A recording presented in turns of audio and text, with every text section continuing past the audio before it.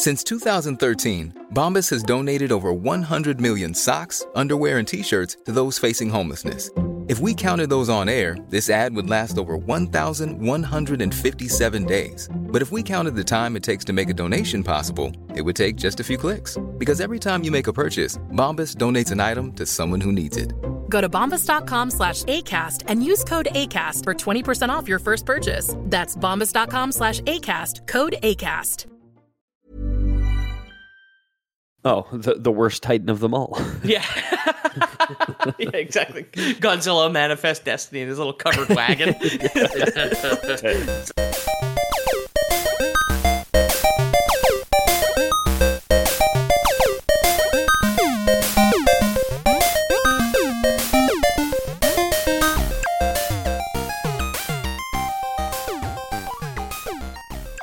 Lore Boys here, the internet's #1 big monster barking dog podcast. We're back to save the day with untold amounts of collateral damage.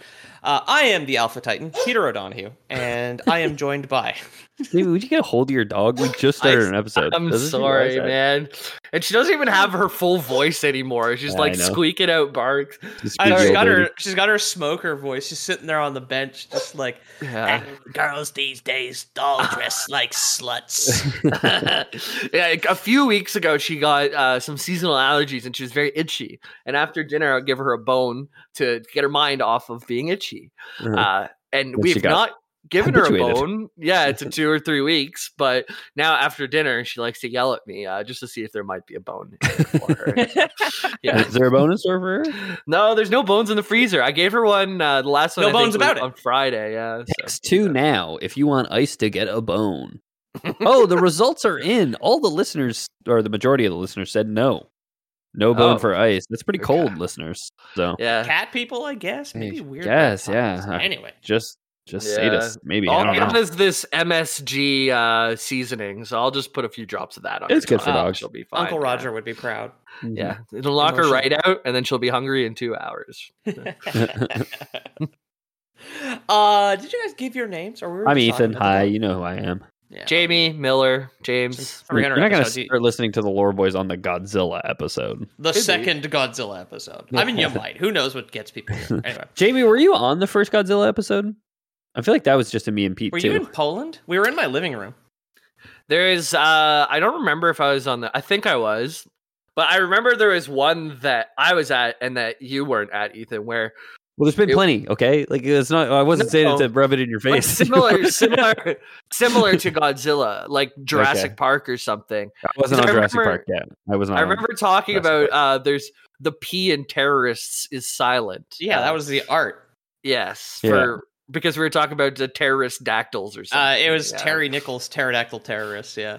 Yes. And then the Godzilla one. The only thing I remember from that is "Show me the money" was very funny. Anyway, today's episode about Monarch, the shadowy government organization within... It's a butter. You got it. Anyway, thanks for listening, everybody. Well, the government started as a very hungry caterpillar, and on the first day, ate through one apple. Yeah, exactly. The government was a very hungry caterpillar, and it ate one left-wing government in South America, and then turned into a little cocoon. Monday, it ate one left-wing government. Tuesday, left-wing government. But yeah, the Monarch is a shadowy pseudo-government. It's kind of like a para-government sort of thing. Organization within the new American Godzilla Media Project, which is unfortunately called the Monsterverse. And this was requested by patrons XD Drifty Zed, Commodore Turtle, and indirectly by Jodo. Jodo had actually requested King Kong, but he's part of the Monsterverse now, so this is still relevant. I know all of those names. That's crazy. I know all of them. And you could be a name that we all know too at discord.gg/. Yeah, those are heavy hitters in the Discord. Yep. Yeah.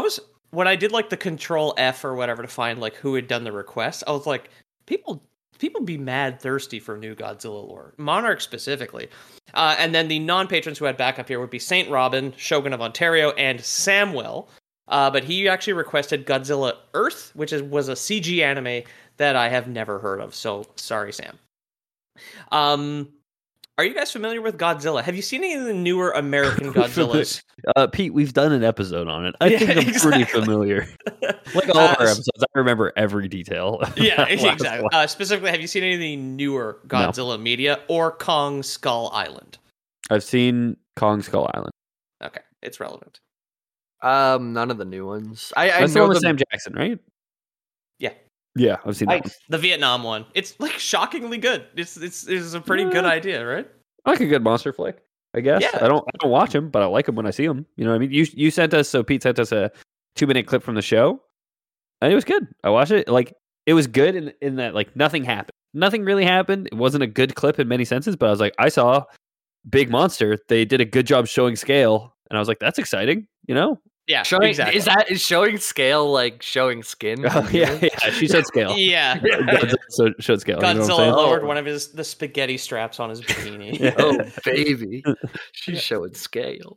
Let me get that cloaca, baby. Well, you can't say tits because they don't got no boobs. Lizards. I know. That's what makes a mammal. Yeah. Yep. What's no a reptile? live birth. No live birth, no ears, no ears. I remember saying no ears very early on in the show, and you guys all were like, "No way, is that a thing?" Reptiles, a lot of them do have ears. Yeah, I do think we Googled it and we're like, oh, there's like a lizard or two that doesn't have ears, but yeah. So for me, I've seen all the relevant films and have watched all 3 of the Apple TV show episodes. The Apple TV show is called Monarch: Legacy of Monsters. It's fine. It's definitely worth watching legitimately, in quotes, wink, wink. Unless you have Apple TV Plus, then it's worth a watch. But like, unless you're paying $30 a month or whatever for Apple TV. Yeah, exactly. I had Apple TV Plus because it 3 months of it came free with an iPhone I got. Yeah. And I watched the Tom Hanks Navy movie where it's called Greyhound or like something like that, where it's just a by the book, super technical Second World War movie where a American battleship is being pursued by a Nazi U-boat, and it's just good. Like that is it. So I've seen the 1999 Matthew Broderick vehicle. Oh man, calling a Matthew Broderick film a vehicle is a little passe, maybe, but yeah, exactly. Famous murderer. He killed Broderick. 2 people with that VHS. Yeah. Wait, what movie is? So there's German pirates following an American ship. No, it's Nazis. Tom they Hanks have submarines. Oh, yeah, Das Boot. Look at me, I'm the captain now. Oh, very fancy. Das Führer is the captain now. How you like it? How you like it when the Führer takes your boat? Super well-dressed Hugo Boss pirates in that lifeboat with Tom Hanks. Yeah, exactly. Jesus Christ. But yeah, I think that all the current Godzilla films within the MonsterVerse, one of the things I found really funny is just like, how is it that there's 4 MonsterVerse movies and 3 of them are enjoyable, and this is like a Warner Brothers picture? And they've been struggling to make a Superman movie for 15 fucking years, but they're like, yeah this lizard that has no dialogue, we're great.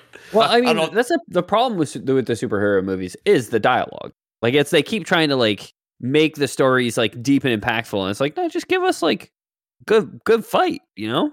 Yeah, Godzilla at no point says that just happened. So I suppose there's like a mark in his favor. Darnell will correct me and tell me this came out like 15 years ago, but like there's something that's coming out that's coming out on the internet right now that I've seen a lot of pictures of, which is Godzilla versus Superman. And I'm like, yeah, give me that Superman film. Like, you own both franchises? Like, yeah, just show me like Superman and Godzilla beating the shit out of each other. Pretty fucking cool, actually. You know? Wait, show me Godzilla versus Super Mario, and Godzilla like just beats the absolute shit out of Chris Pratt. The Appalachian shit out of him. Yeah. Mamma mia! Oh, didn't he just use his normal voice? He didn't even put the movie, the juice on it. Yeah, I was doing Super Mario. I wasn't doing Chris Pratt there. Yeah. Hot take here. I watched half of the Chris Pratt Mario movie. I fucking hated it. It is an annoying movie for children. I watched the whole thing on the plane. I didn't think it was an annoying movie for children. I thought it was like a whatever, fine movie for children. You know, like But it was like I had my daughter on my lap on the plane. I was like, I want to put something on the TV that the colors might distract her. It didn't work. I need to hypnotize her like a snake in a basket. Also, like watch it in put on pieces. Mario. Yeah, exactly. But yeah, I mean, I'm not gonna put on like No Country for Old Men on the plane because it's all browns and grays. Yeah, well, I mean, she's got to learn about like whatever the tragedy of greed at some point. You might as well. Depends on how long the flight from the Yukon is. So I've seen the 1999 Godzilla, but you say that's not canon, or you told us before the show that's not canon. Not for this one. And I've seen scenes from the one with Walter White. Yeah. Okay. So I didn't like that movie when it came out. It is very slow paced and dark.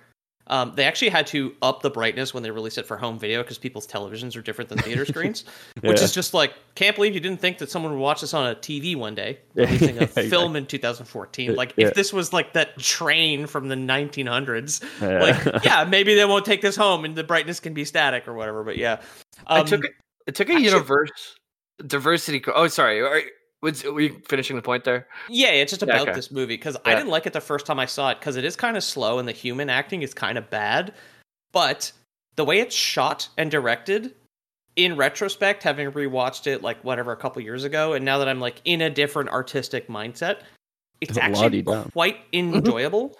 And the interesting twist that I really do like is that everything the U.S. military tries to defeat Godzilla completely fails. Which I thought was really interesting that like Hollywood being like the second biggest recruiter for the American military other than like college debt, the military. The Appalachian military. Nazi pirates have kidnapped Tom Hanks. Gotta send the Appalachian military. I'll get working on the chairs. I mean, in the 1999, this is Adirondack chair, not an Appalachian chair. Oh, you're right. I was picturing a sub with those Adirondack chairs. I'm so glad you understood how deranged Jamie was with that statement. Yeah, he was asleep 40 minutes ago, so we're trying to keep up with it. I woke up I paused my game for this. Jamie, you might remember this because you've seen the film. How do they defeat Godzilla at the end of the 1999 Matthew Broderick film? Do they actually does the U.S. because the U.S. military tries to defeat him several times in that film too, and it doesn't work, right? They have to fight. Well, a nuke is what made the monster go out of control, like turn a lizard into crazy nuclear monster. Testing, yeah. So they had to use nukes to get rid of and they made it go into the water first, and then nuked the water. Oh, okay. I think. There you go. No, I have no idea. But what I do want to know is which came first. Chicken or the egg? Chicken or the Godzilla? The King Kong or the Godzilla? Well, King Kong film came out first. It came out in the 30s. Yeah, okay, cool. Because in university, I took a course on music, and King Kong was one of our music of the movies, and King Kong was one of the first movies that had like what's it called? Soundtrack. Diegetic music. It's a word for like a musical phrase that appears whenever a motif.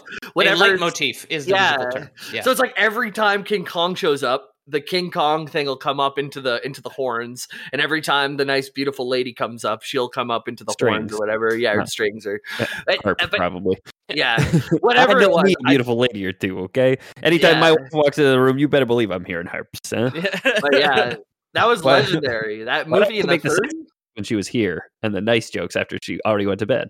That's for the bonus. You can listen to go to patreon.com/SolarBoys if you want to hear the sexist jokes I made in front of my wife. Swipe your credit card to antagonize my wife. So anyway, and then the second movie, Godzilla King of the Monsters, is a great time with a great villain monster. A lot of good action. The human side story is actually kind of enjoyable as well. The actors are visibly having a fucking fantastic time. And then Godzilla vs. Kong is a terrible film, and it is the same story as Batman v Superman. They took one of the worst movies they'd ever made and changed the characters. It is the same plot. But instead of Batman, it is Kong, and instead of Superman, it is Godzilla, and instead of that big gray alien thing at the end, it is Mecha Godzilla. That's it. Who's your okay? I haven't seen either film, so you're using Batman vs Superman as a touch point for me, and it's not working. You're like, it's for the listeners at home, I guess. I got fixated on that. I was like, I wonder what weird gray alien thing was in Batman vs Superman. I haven't seen it, but I've seen the Steppenwolf? The brutal reviews. No, Steppenwolf was in the Snyder cut Justice League, of right? Justice League. Yeah, because I did watch that. Anyway, I haven't seen any of those. Finally, the thing that is currently running, so to make this relevant and it's really good, is Monarch: Legacy of Monsters is currently in its 3rd episode as of yesterday at time of recording. I don't know how many there's gonna be. I'm enjoying it so far. Some of the writing is very like, hello, my wife who I've loved for 10 years. Hello, my husband whom I also love. I'm so glad this is our last monster mission together. I hope neither one of us is killed by monsters. But again, the cast is really fucking good in half of it. So it is really 2 shows stitched together. There is a modern one set in modern times, which is like kind of like sexy teens, and then also Kurt Russell, who are like downloading government PDFs about monsters, and they're being chased by Monarch around like, no, we need our PDFs back and shit. There's also a second very good show set in the 50s about the early Monarch scientists, like basically trying to coerce the American atomic like weapons program into just being like, can we borrow some nukes to like lure out some monsters? That would be really fucking cool, actually. So there is a period piece, which is fantastic, and then kind of an annoying hacker show. One of the things that is really cool is that Kurt Russell plays a character who we'll get into later in modern times, and his son plays a younger version of that character. It is such good casting because they're both so good. Yeah, it's Kurt Russell is modern guy, and then Wyatt Russell is him in the 50s. And one of the things that's so funny is they make a joke about it where like Kurt Russell's like getting into a car to escape the Monarch facility, and he's like he's just lore dumping to one of the hackers. And she looks at him, she's like, wait a second, what do you mean you were like helping the government in the 50s? Wouldn't that make you like 90-something years old? And it's Kurt Russell, he's still hot. He's just like, I just got good genetics. I'm like, fucking great. Sure, why not? Just write it off. It's so good. Yeah. The main trio in the 50s are played by, it's funny, we talked about this on the bonus, are played by Anders Holm from Workaholics. Yeah, from Workaholics. Yeah, he's fucking fantastic. He actually is playing young John Goodman because John Goodman is in Kong Skull Island. So he's the cryptozoologist cameraman. And we'll get into why he... Okay. I was thinking John Candy for some reason. Okay, John Candy. Rip. Yeah, okay, got it. Yeah, so... Anders Holm plays young Uncle Buck. Anders Holm is really annoying young Steve Martin on a road trip. Yeah, exactly. young Steve Martin, played by Steve Martin. He looked the exact same when he was 20 as he does now. Yeah, they address it. They say, shouldn't you be 90? And yeah. And he's just got his banjo, and he's just like, I've got good genetics. Actually, in the 50s, they say, like, why do you have white hair already? And he's like, I don't know, I've just always had white hair. The other parts are obviously Wyatt Russell, and then a woman named Mary Yamamoto. And all 3 of these people are so fucking good together. Anders Holm, great. Wyatt Russell, great. And Mary Yamamoto, great. All good together, good scenes, good everything. One of my favorite bits from Steve Martin, and I don't think you could run it today, is he does a bit where he pretends to be deaf and he sings "Don't Go Chasing Waterfalls," and it is honestly like song as a deaf person would sing. So hard not to laugh about. Yeah, it just gets the voice just right, and it's a Saturday Night Live bit. But okay, yeah. And yeah, I guess final point about the part of the show that's in the 50s is Wyatt Russell plays the straight man to the monster-obsessed couple's foil. Because Anders Holm and Mary Yamamoto end up getting together. This is in the first 5 minutes of the first episode, not spoilers. They're, like, so enthusiastic about, like, discovering and studying these monsters. They are the foil to his Wyatt Russell's military straight man. Of just like, oh, monsters is just all business, actually. Yeah. None of this shit excites me anymore. Because you said he was the straight man, like... And I was like... Because the clip that you showed us is like 2 minutes. They're on the beach. They're luring Godzilla out so they can blow him up with a nuke, right? Yeah. Him or her up. So they lure them out, and like Mary Yamamoto's character is like disturbed by it and tries to run away. And I guess Wyatt Russell like chases her down and holds her and like forces her to watch. I was like, that's weird. So, of course, the clip that has no doesn't seem like a context. straight man to me, you know. Like that. The clip has no context. She's trying to go unplug the satellite dish that remotely detonates the nuke. Oh, okay, gotcha. So she's like, "No, we can't kill it." And he's because the whole military thing is. We'll get into it. And maybe I'm just too vegetarian for this, but I'm like, no, that seems like the normal reaction. And it seems like the military person is not the straight man; they're like the overly militaristic person. But yeah. I mean, you're vegetarian for like moral reasons, but like if one of those cows was 300 feet tall and could destroy a city, you might have a different opinion about killing and eating it. How many cities has that cow destroyed to date?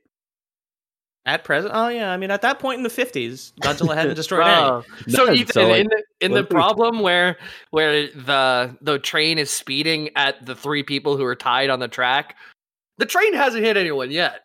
So absolutely, it's not. I got no reason to unplug the train. I got no reason to unplug the satellite that's speeding towards the train. Right, so let the chips fall where they may, baby. or do you kill the Godzilla and then you reduce the amount of people on the track? Right. I mean, kill the Godzilla. That's a false equivalency, though, right? Like, I'm saying there's no evidence that the train is heading towards three people so far. Like, you have no reason to, the train has never run over a person before. A person has never died to a train before. Why do you trust a lizard? Can't trust a train. You can't trust a train, yeah. Trains aren't lizards. Lizards are trains. There's no difference. I can't trust a train. So, yeah, the train won't trust you. Fuck off, Thomas. No, you can't borrow my car. So yeah, now we're gonna get into Monarch, the titular government organization. So according to Kurt Russell's character, whose name is Lee Shaw, Monarch was founded sometime in the late 40s, following the end of the Second World War and the dropping of the atomic bombs on Japan. There was a viral marketing website for the film Kong Skull Island that specified Monarch was founded in 1946 as a joint operation between the American and Japanese governments. After blowing up two cities, 5 months later, just being like, there's huge bugs, we need to work together. Crazy deal. No, yeah, when they're still rebuilding. I feel like tensions would have been a little high for any kind of joint initiative on the shadow cabal level, you know? Yeah, I know. Although they planned this whole fucking thing from the start, right? I mean, I kind of said it, then I was like, oh, but if you look at Blackstone and other private, Vanguard and stuff like that, it's like, oh yeah, they kind of transcend borders and are probably agreeing to send nukes to each other's countries when it pays. So yeah, exactly. It's like a para-governmental organization is just I mean, para-governmental or para-governmental? Am I right? Meant para-governmental cases, baby. These people are crazy. These people do be cray. So yeah, this was kind of organized and set up after detonating two atomic bombs over Japan, and some unknown early encounter with a massive unidentified terrestrial organism, or MUTO, which is the UFO acronym, which obviously we all normally say as UFO, right? Just in general parlance. Rather. General I don't know if anyone... Appalachian military. Adirondack chair. I don't know if you picked up on this, but Pete, the first time you said when the USA dropped the bombs on Japan, and the next time you said detonated. I think detonated is much better language for that. Drop sounds like such a oopsies. Well, I was just flying over and I dropped the Enola Gay over your country. And I don't think that's your problem, Pete, but I think that's just a normal Well, it's because I corrected myself, I think subconsciously, because you kill so many more civilians if you blow the bomb up in the air. There's transferring energy directly into the ground is just wasted atomic waste, right? So sorry, I thought I was dropping Curly from the Three Stooges. I didn't realize it was that kind of fat boy. So that's an insane reference to make right now. You can detonate the bombs just by putting your fingers poking it in the eyes. Yeah, you have to separate them like this because the bomb okay. In production, the nicknames for the three heads of the three-headed dragon that we are going to get into were Larry, Curly, and Mo. Oh yeah, wow. Yeah, so nice, yeah, nice pull, I guess. Yeah, exactly. No way. Yeah, so I tried to just primary source this one. The website's gone.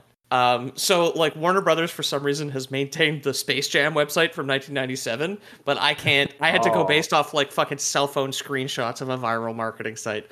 And Monarch has a Twitter account, but it's not an ARG. It's just clips from the show. It's just marketing, which is kind of too bad.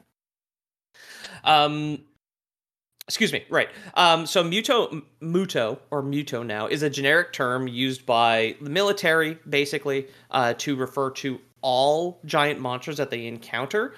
The more book-smart eggheads who want to study them refer to them as titans, which is taken from Greek myth, obviously. Muto was at first the name of just the two bad monsters in the 2014 Godzilla, which this is all kind of speculation to me. That movie was written before everyone and their mom needed to have a cinematic universe running. Yeah.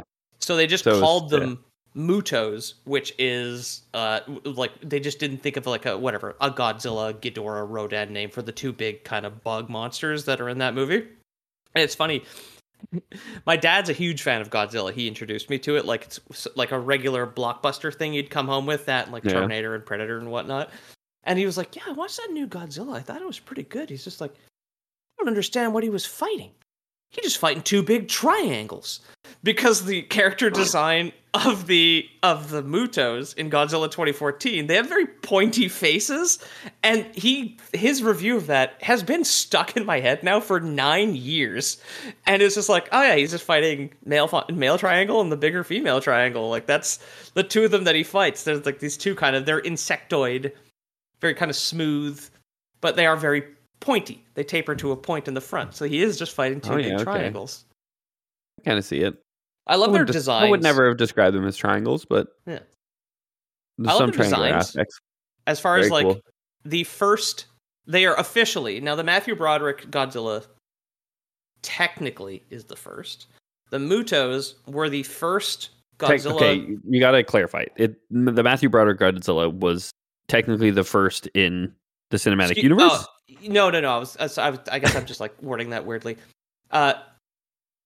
All of Godzilla's monsters have only ever been created by Toho, the Japanese company that funded the original Godzilla movie in 1954.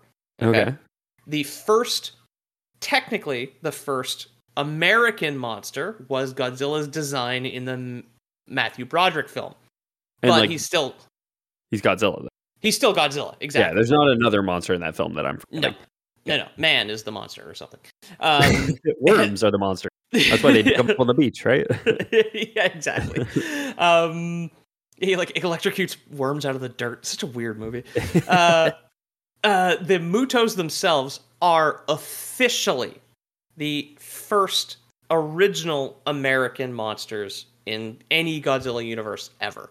And I personally love their sound design and their visual design. I like that they're bugs. I like that they're sexually dimorphic, where like the male is more colorful and can fly. The female is huge and doesn't have wings because like ladybugs are bigger. Female bugs rather. Ladybugs are real bug. Female bugs are bigger because their shells mean they can't expand when they get pregnant, so they're just built in with more space. And I thought that was really cool attention to detail there. Yeah. Doesn't me geeking out about like real biology. Pete likes it. It's his ideal mating situation too. He'd be small, colorful, super mobile, and then he'd have just one big old non-moving woman. Big old insectoid mommy. Yeah, exactly. Yeah. In a mobility scooter. I'm wearing a purple shirt right now. Like, I'm ready. I'm ready for it. Pete's always peacocking. Oh yeah. That's why they call it peacocking. Peacock. The matriarch, yeah. But yeah, definitely the term Muto came in before they were just like, oh yeah, it's actually what we just call all of them. Like, okay. And then it's a backronym. We talk about bacronyms a lot on the show. Yeah, well, because when you've worked on them in your writing, and like I never really had to struggle with that, but like coming up with a cool word and then trying to make it mean something, is like an is like an interesting creative process, right? Sometimes you get a good one like Muto, sometimes you get a bad one. Right, which I don't have an example for, but I'm sure there are out there. Lore of really every book. That is a bad one. That's a good one, I'd say. Honestly, that's honestly, if we're gonna be even like a little bit generous there, that's Loreb. Let's be real. No, it's every book, like everyone. You know, it's a lowercase b. Oh, okay. Yeah. Every pony in Equestria, right? Yeah. It's an idiom. Well, you can criticize mine, but I'd like to see you come up with a better one. I couldn't. I admitted to it right away. It's the SA that's missing from scuba, right? Oh, self-contained. Or laser, right? Yeah. It's like scuba stands for sick ass self-contained underwater breathing apparatus. Yeah. But we don't call it a scuba. Yeah. Scuba. So, it'd be a good prank is you send a scuba diver down, but there's no air in there. There's only farts in the tank. That's funny. Oh, got him. Dude. Oh, in Kenny versus Spenny, fart is an acronym.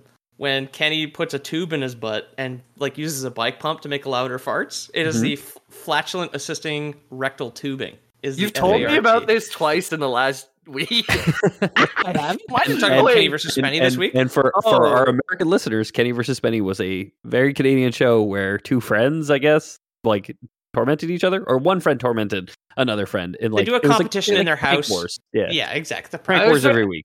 It was at the bar with Bobby and Luis, actually. Maybe not this week, close to a week ago. 2 weeks ago. Yeah, this is one of the tightest we recorded late last week. And we then talked about it early on the this bonus. week. When you were asleep, we already had you were still asleep. We were still napping. Pete and I were talking about this on the bonus. Go to patreon.com/Lorboys if you want to hear us talk about our recording schedule. Yeah. Okay, so we're okay to move on. I'll have to subscribe to hear the conversation. Yeah, exactly. I'll pay you your own $3. The term Muto becomes more widely used, but they eventually switch it to Titan after they kind of backronym and retcon this all back into this whole universe. So every Titan from Greek mythology, dragon in any myth, or gigantic monster from any kind of folklore just is or was alive and real. Yeah. Now they Godzilla canoned it at this point. Exactly. They took it. So the biblical Leviathan, the South American Quetzalcoatl, this flying wind serpent, and even Mokole Mbembe, which is apparently a Congolese dinosaur, which is just chilling. It's some kind of landlocked Loch Ness monster, basically. It's supposed to be like a brachiosaurus, like the long neck from Jurassic Park, is what Mokole Mbembe is supposed to be. Mbembe. It's canon. Apparently you get to see it in Godzilla King of the Monsters. I found a screenshot. You can't fucking see it. But it's escaping really does from just look like a brontosaurus, though. Yeah, exactly. The Titans were active all over the planet for hundreds of thousands, maybe even millions of years. Many of them headed underground to hibernate and feed off the Earth's natural radiation for unknown reasons. Centuries ago, there's no real time frame for this. Basically, what we can infer from the films is they started to hibernate after cave paintings were invented and before everyone had a camera in their pocket. So you guys can bring up the first image there. It should be the yellow one. It is a cave painting of Godzilla. Is the Earth naturally radioactive? I think so. I mean, sure, to some extent. All Bananas these are elements radioactive. occur in nature. Bananas are radioactive, right? But there's no you go closer to the core and it's more radioactive. I don't think. One, I don't know. Have we been Two, down there? that is the exact excuse they give in the film. Is just no, Godzilla sleeps at the bottom of the ocean because it's closer to the Earth's core, and he eats better. They absorb radiation as sustenance. That's why they use the nuke as bait in the clip that I sent you, and as well as the Mutos in 2014's Godzilla lay their eggs on a nuclear missile that they wanted to use to kill them, but it turns out it helps incubate their eggs or something. Yeah, no. So I'm looking it up. Terrestrial radiation, one of the four main sources of natural radiation, per nuclearsafety.gc.ca, so it's the government of Canada, is saying comes from natural deposits of uranium, potassium, and thorium, radioactive minerals. We have tons of uranium in Canada. Quebec has tons of uranium. Uranium fever. It comes from radioactive things. It doesn't come from the Earth. And I get what they're going for. Maybe is that the sun's radioactive, where it fuses hydrogen. Yeah, sure, but the Earth doesn't do that. That's why we're not a star. Yeah, right. It's just an iron core. That's all we got. They're just trying to explain yeah. How much food does this giant thing need? It's none. Is okay? This is the first time I'm drinking on an episode in a while. It feels like. Is radiation magic rocks? Feels like it is, right? Yeah. Hit it. Yeah. It's a rock that I wouldn't pick up. Moment of silence. Yeah. Oh yeah. I read a great Tumblr post recently, and it might have been in the Lore Boys Discord server, honestly. That was like, oh, if you were writing a book and electricity didn't exist in the real world, like you would get so criticized as that being like really lazy magic. Like, oh, what you're telling me? Everybody just has like this orb in this house that glows because of like electricity. Like, well, how does it work? Like, what do you mean you don't even explain it? You just say that like everyone has access to this thing in their house and it could just like just works. Like, even further back, like same thing with fire, right? Like all like anything. So humanity's use of atomic bombs and later nuclear power plants is what awakened some of the Titans, including Godzilla, or at least brought them out of hibernation, right? Like he was probably very content, curled up in a little loaf like a kitty cat. Yeah. Close to the core of the earth. A big load of uranium at the core of the earth. Yeah. Curled up in the box that it came in, right? The uranium's on the floor and he's in the cardboard box. Well, and this thing is 300 feet wide. He's in like the submarine drill train that they took to the core in the movie, the mid-aughts movie, The Core, right? Yeah, I remember that Godzilla movie can survive so fucking well because like towards the end of the year, my high school geography class, my teacher is like, when the exams are done, all your tests are done, and the teacher for some reason is still working for 10 additional days. Yeah.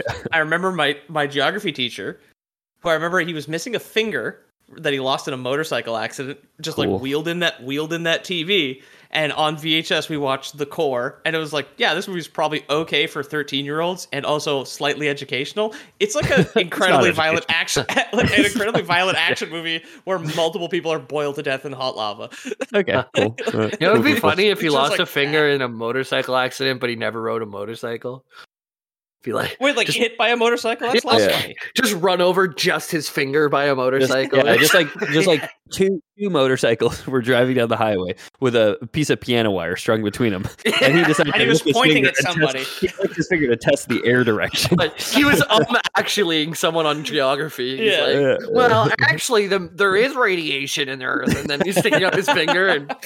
Yeah, he was drunk, which I only figured out as an adult because he did tell me. He did mention he's like, yeah, I was on my motorcycle and probably shouldn't have been. Really? And at some point I blacked out, and when I woke up, I was missing a finger. And like as a high school student, you never put together. It's like, oh, this teacher was like shithoused on a motorcycle, and thankfully didn't kill anybody and only lost his finger. Pete's there in his Dare shirt, like couldn't be me. Yeah, that's my purple Dare shirt that I just got.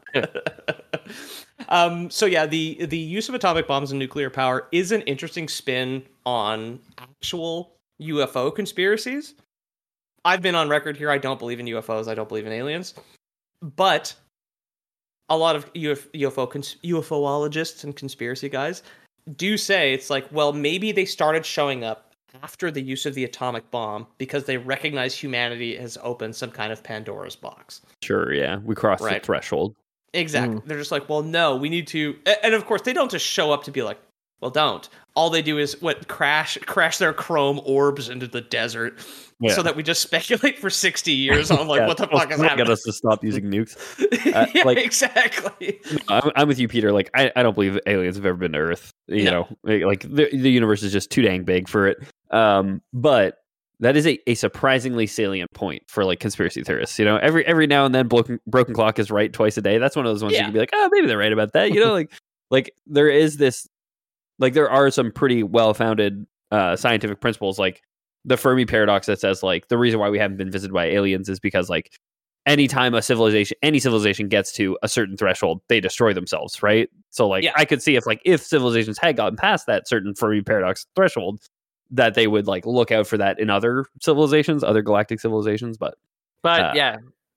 Big, they would have to have some sort of crazy technology that would like detect a bomb going off faster than light in other places because they would be so far away. Like to even just notice that shit is happening to us, they'd have to be within a certain range. Minuscule. But yeah, we're such a speck of dust in the galaxy, let alone the universe. Could be out there, the problem is like just given the size of things and like the vastness of space and the very fixed speed of light. Like, aliens now are just starting to get radio broadcasts from, like, the 20s. We're just teaching them about racism. Like that's as far that's very close stars. Yeah, that's like not like very far from the full galaxy, right? And let alone like forget other galaxies. We will visit one other galaxy in the timeline of the universe, and that's the Andromeda Galaxy, and that's because it and the Milky Way are gonna fucking collide. You know what I mean? And when I say collide, it's like no two stars will hit each other, no planet will hit another planet. Most people probably won't notice. I saw a cool thing about most people won't notice. You know what I mean? Yeah, future alien people. I saw a thing recently that they were like trying to detect what's in the core of the Earth. We were talking about it before, and they found this big mass of Earth has like a tumor. It was Godzilla. It was a type of rock or metal that didn't match up with the rest. And they thought that it came from when the moon hit Earth, and then before it became our moon. Oh, yeah, of course. That a big chunk of the moon, since it was so big when it hit us, it punched right through and mixed into the core of the Earth, which it wasn't the moon. It was a different planet called Theia. This is one of my favorite geological things. Is the moon? The moon is Earth, right? Yeah. It's like the residue from Earth and Theia. Yeah, exactly. Speaking of impact, that's how your geography teacher lost his finger. He fell off his motorcycle and he crashed so hard into the Earth that his finger's still in the core. Yeah, exactly. It punched through the crust. Yeah. Drunk driving fossils is what the aliens are going to fucking discover. Like that same like archback pose of like the Velociraptor in Jurassic Park, but he's like on a motorcycle with a bottle of whiskey. No, but it's just his finger like just curled up. I am geography. He cranks it up to 200 kilometers an hour. Yeah. All that old paleo art of like incorrect dinosaurs. Where it's just like, well, the motorcycle seems to be one of its metallic organs. So you've got like this big, like lumbering motorcycle man in like the equivalent of a 19th century alien museum. We're just making a Transformers movie now. Finally, thank God. Yeah. So the U.S. government's first direct encounter with a Titan appears to be when one sunk the USS Lawton in 1943. Sadly, this is not a real ship and not a real cool shipwreck. They just made it up for the show. It was the one who sucked off the sucked off the fucking. So the sinking of the Lawton was obviously covered up. When they rimmed the Lawton. I got you. Don't worry. They didn't want anybody to know. So it was still the middle of the Second World War. It was sunk mysteriously out in the Pacific Ocean, and they just blamed it on a Japanese submarine, which at the time makes sense. The only survivor from the USS Lawton was William Rhonda, which is the character played by Anders Holm in the show and John Goodman in Kong Skull Island. Okay. This experience, to cope with the trauma and the the survivor's guilt, he ended up getting really, really interested in cryptozoology, the study of non-existent creatures like the Loch Ness Monster, Makolo Mbembe, and in this case, the Titan that he definitely did see ripping apart the warship he was on and then carrying it off into the sky. So he was just left. Cryptozoology in 2023 sounds like it could have been NFTs. Yeah. Godzilla has lost all its value at this point. Yeah. If you ever played Disco Elysium, there's a cryptozoologist in it. He's a great character. Ooh, I have that game. I've been meaning to play it. You don't need a fancy computer to play it. I'll tell you that much. Well, I've got one anyways. Oh, wow, brag. Cryptozoology, along with UFOs, I think are the mostly safe, perfectly acceptable conspiracies that I think anybody is completely allowed to get into and just fuck around with, because there's no nobody broke into the Capitol looking for Bigfoot. Maybe one of those guys did. That's a crazy crowd, but I'm here to shit on Bigfoot's desk. They're like, okay. They didn't break in to find Bigfoot, but I bet you several of them were keeping a very distinct eye open out for Bigfoot. Or Bigfoot documents, you know? Yeah, I'm Bigfoot agnostic. I'm in here now, just in case. I'm here to stop the steal, but if I find Bigfoot, I'm going to say something. You open the closet of one of like the politicians, and there's a false wall. Push it through, and there's a desk that's just 3 times as big as all the other desks. Like he's in Congress. Yeah. Size 79 shoes, like Exactly. And a representative from Washington State, and it's just like clearly a Bigfoot in an ill-fitting suit. Sustain more military funding for Saudi Arabia. He would be a tycoon, wouldn't he? He's real hawkish. The formation of Monarch in 1946 coincides directly with the beginning of real-world atomic tests in Bikini Atoll. The pale blue image here is actually the satellite image of the current Bikini Atoll. I've circled 2 areas in red, which you may have noticed that look a little bit unnatural. Yeah. So is this an island, or is this like a cell with its walls breaking down? It's an island. It's an atoll, technically. It's called an atoll, which in reference I looked at, it looks like an island system that is in a particular shape, because there's other atolls that are in a similar shape. Those 2 little cookie cutter bits are actually chunks that the U.S. blew out of it with nukes. Whoa. When an atoll is specifically an island shaped like a ring. Oh, and when they blew out the holes in the ring, they opened up Bikini Bottom at the bottom. I'm gonna blow out your hole and open up Bikini Bottom. You know what I'm saying? Yeah. Oh, ruh-roh. You can also look up the logos for Monarch, which are the different. It should be black and a teal one. Yeah, no, you did. You did the picture. I joked about this before the episode started, but you did the pictures in the wrong order. Son of a bitch! The black and teal one? It's the second picture that Pete posted. Is the logo for Monarch, and then presumably the logo for Monarch on its side with a circle around it that says Extinction Rebellion. Yeah, so this is fucking hilarious. You'll notice that the real life, totally not a psyop funded by oil tycoons to make activists look bad, fake organization. I think, at least, that's a conspiracy I'm into. Extinction Rebellion just stole the fucking Monarch logo when they were founded in real life 2018, 4 years after the Godzilla movie came out, and just rotated it 90 degrees. Oh yeah, that's. So like the rotation, these are the though, it people- adds more of like a time element. It's it an looks more hourglass, like an right? hourglass, right? Yeah. And that's like a butterfly. Monarch's more about change. Extinction Rebellion's more about time's running out. You know? Yeah. So, Extinction Rebellion and the other activist organization that currently operates these days, Just Stop Oil, are funded and founded by the same people, one of which is the daughter of an oil tycoon. And the reason people say it's a psyop, this is, again, a conspiracy. The reason people say it's a psyop is because all these people ever do is fuck with normal people. Oh, yeah. These are the people who like sit in the road to fuck up people trying to get to work, which is why people are saying it's fake. we were just talking about conspiracy theorists, and like, hey, I'm not big into conspiracies with the government. When it's corporations, absolutely, every single one, I buy it, no problem. Yeah, you're telling me fucking oil did something? Like, oil companies do make and sell and produce books for children. For like young children, that's just like, what would we ever do if we ran out of oil? They have like a Bill Nye knockoff that's like essentially just like super pro oil. Climate Town, they're like the different dude, the younger Bill Nye that loves oil. Yeah, exactly. He's just fully funded by oil, and it's just like, anytime you tell, like, if it's a conspiracy theory that the government did something orchestrated, I'm like, no, the government is like a bunch of fucking idiots. Like they can't pave fucking roads. They can orchestrate shit. What they can do is they can take kickbacks from corporations who are absolutely shady fucks doing all the worst things in the world. Yeah, like no problem. Have you guys ever listened to the Bill Nye theme song in the Chinese version?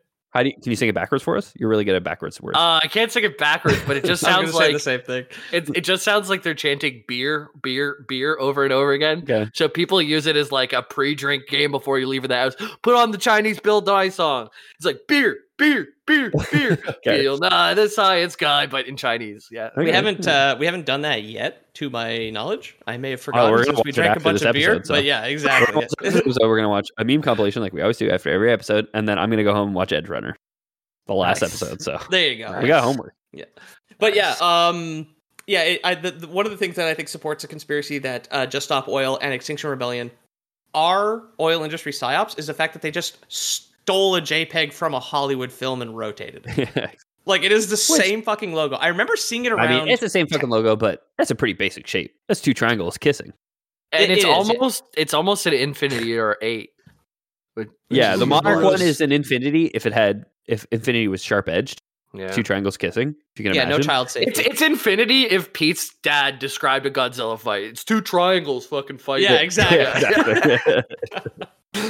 maybe the logo was an homage to the 2014 Godzilla film. Who knows? Right? Yeah, exactly. I mean, the logo for Monarch, the graphic designer did state it is supposed to be the letter M for Monarch. Genius. And also butterfly wings. If I squint, I can see it. It's also two M's kind of stacked. Yeah, it depends on how they're making love.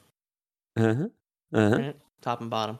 How do two M's? How does M and M make love? Tucker Carlson starts sweating. What is going on? They rotated the sexy M logo. Hang on a second. What are you talking about? Bikini Atoll, like I stated, and Bikini Atoll, because the atomic tests were taking place, started in 1946. Another very large one that we're going to get into took place in 1954, which is the year the first Godzilla film came out in Japan after the Second World War. So Bikini Atoll is canon in every Godzilla timeline. In this one here, they kind of get more into it, which is pretty cool. But yeah, Bikini Atoll is a small collection. It's a small ring of islands in the Pacific, quite far northeast of Australia in the Pacific Ocean. Yeah, it's in the middle of the Pacific Ocean. Like, not exactly, but it's way the fuck out. Like, yeah, I don't know sure, not in the direct center of the Pacific Ocean. Yeah. I don't know. I What's don't know in the where direct that would center? be. Yeah. Hawaii. Yeah. Test nukes there. Nah, even then. Anyway, I wouldn't count on our maps to be like proper scale for sea as well too. They're probably all like set up for land to be Antarctica. The Earth is flat. Antarctica super stretched out and weird around the edge. Obviously, the maps are fully accurate. Yeah. I remember like the old maps, like Africa would be like the size of a single state or something, and like yeah. I mean, even today, like a lot of the southern hemisphere Texases in Huh? Africa. 7 Texases. Texas, Why so don't big. we just call it that? Why don't we call it 7 Texas instead of Africa? I'm gonna guess you can fit a lot more than 7. How many Texas? You pull it up. Quebec's bigger than Texas, by the way. Take that, Texans. Yeah, Quebec is bigger than like you can single state in the union. You can fit 45 Texases in Africa. That's a new measurement. Africa How many is footballs 40 across? times larger than Texas. Wow. 145 caliber Texas can fit all of Africa. Yeah, it turns out the third biggest continent's pretty big. Yeah, it would be. So in February 1946, the U.S. government, or maybe Monarch, relocated. This is a combo kind of Lore Boys canoning of real history and show history, and I had to speculate a bit because it's unclear, especially since the show's not finished. They started to relocate the 167 natives from the Bikini Atoll, picking them off. People live there? There used to be people there. Natives. But how did they get to the middle of the Pacific Ocean? People lived in there's native Hawaiians too, right? Yeah. Like, what the heck? It's actually straight up like Maui longboats is pretty much what happened. I go back on it. I believe in aliens. They took really big canoes, dude, and they just fucking went out in the Pacific Ocean. Like it's the most monumental, crazy thing. Like the human drive to just like fucking explore the earth is so compelling that these people just there was no one in Hawaii until 1945 when we set off the bombs and the aliens noticed us. That's when they put Hawaiians on Hawaii, and that's when they put the people on the... Yeah, that's it. When Pearl Harbor was attacked, that was actually a big psyop, and no one was on Hawaii at that the was time. when that's where they were transporting Hawaiian aliens. That wasn't what got the U.S. involved in the war to drop the bomb in the first place. Only thing that makes sense. Only thing that makes sense. Also, the crazier thing to think about is the fact that it was not like North American proto-natives that went to Hawaii, where it is slightly closer. It was the Polynesian dudes like leaving the Philippines in wooden boats.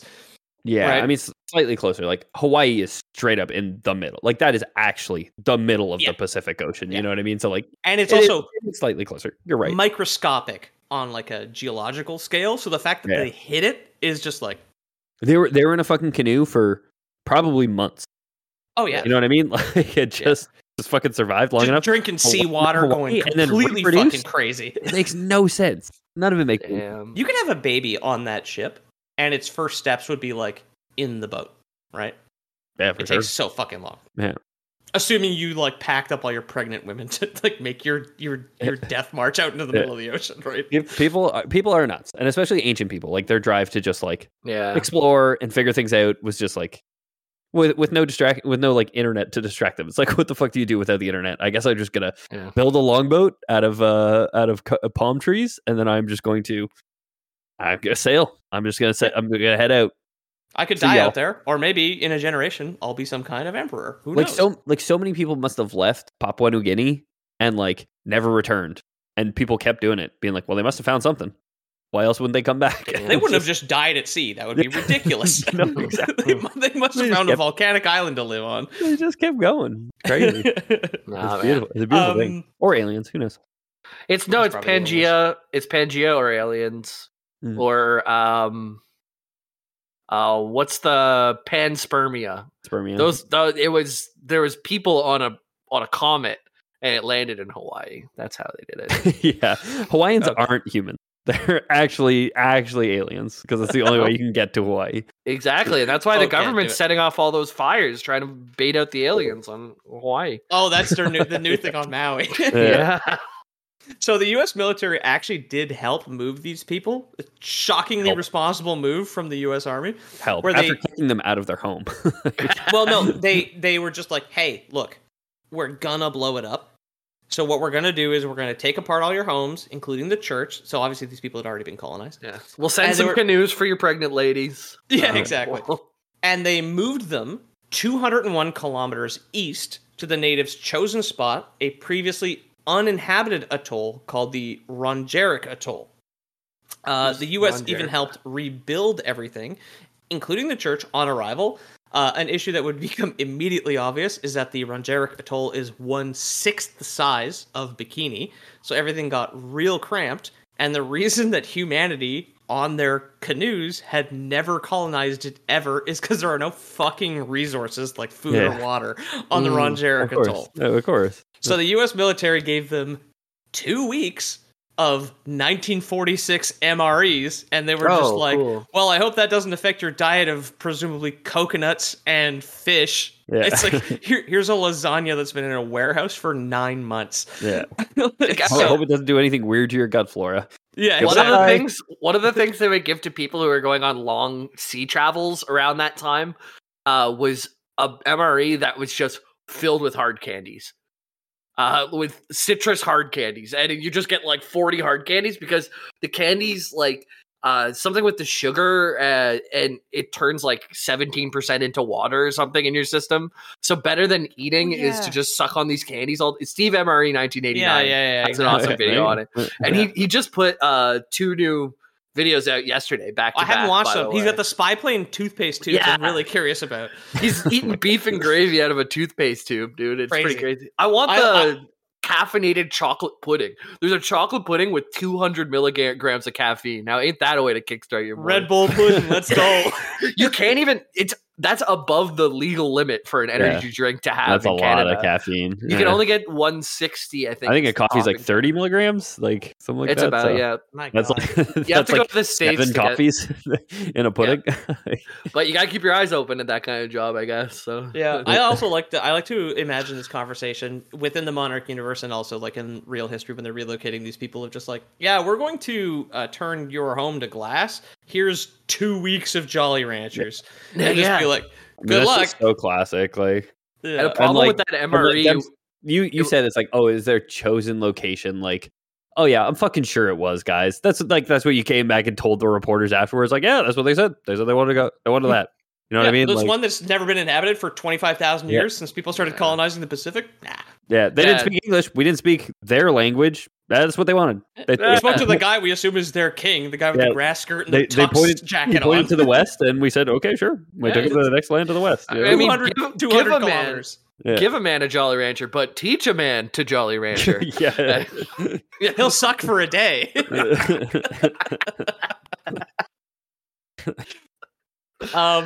Aware of the facts that the people they just moved would require food and water, they obviously left the islanders with a couple of MREs. One of the other reasons that this island was not colonized, which we skipped over when we got into the bit, is the fact that the natives also believed that this island, the Runjerik Atoll, was haunted by demon girls from a neighboring island of Ujjayi. Clearly their chosen island that they chose to go to, right? Clearly what they told you, like, no, they were saying don't anywhere, just don't take us to the fucking haunted island. Yeah, exactly. No, dude, don't take us to Ghost Island, please. Here's 500 Jolly Ranchers. Just kick it on Ghost Island for a bit. The whites need to science. Yeah. You need to move. So apparently that was a good MRE and it worked, but a big problem with it was the citric acid content in the candies, and that you're not eating anything but these candies. Diarrhea, right? It would like rip holes in the skin in your mouth and stuff over time, just because it would just be acid over time. Yeah, and I guess probably acid reflux and all those fun things. Candy, the same thing. You guys remember fucking Jawbreakers that we had as kids? Like, and they would just like shred your tongue. Sour Skittles still is just a regular Skittle covered in fiberglass. Like, I would eat I would get the big thing of Warheads, those super sour candies. Yeah, just put them in the middle of my tongue until like the middle of my tongue burned. Like, it goes straight to the middle of your tongue like thermite. Like it's it's like anti-tank candy. Yeah. Anyway, so the original series of tests, this is real and in canon, were called Operation Crossroads. However, of course, they were tests. It is, I guess, kind of good that they moved these people because, like, frankly, if the government next month did an experiment where they just killed a bunch of fucking people that we never heard of, I'd be like, yeah, that's like a thing. Like, they were doing this in the 40s and that's a government thing. Yeah, that's what governments do. When you said Operation Crossroads, now, do you remember this movie? I remember this was a poster in my friend's basement where we used to go down and play pool. So this is for sure what the government operation really meant, right? It's the Britney Spears movie.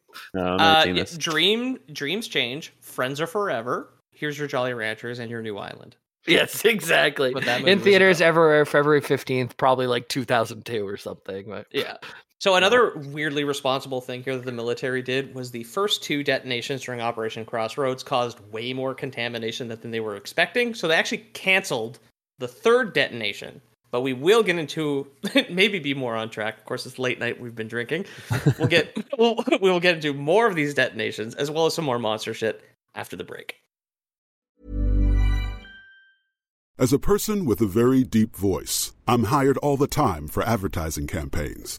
But a deep voice doesn't sell B2B, and advertising on the wrong platform doesn't sell B2B either. That's why if you're a B2B marketer, you should use LinkedIn ads. LinkedIn has the targeting capabilities to help you reach the world's largest professional audience.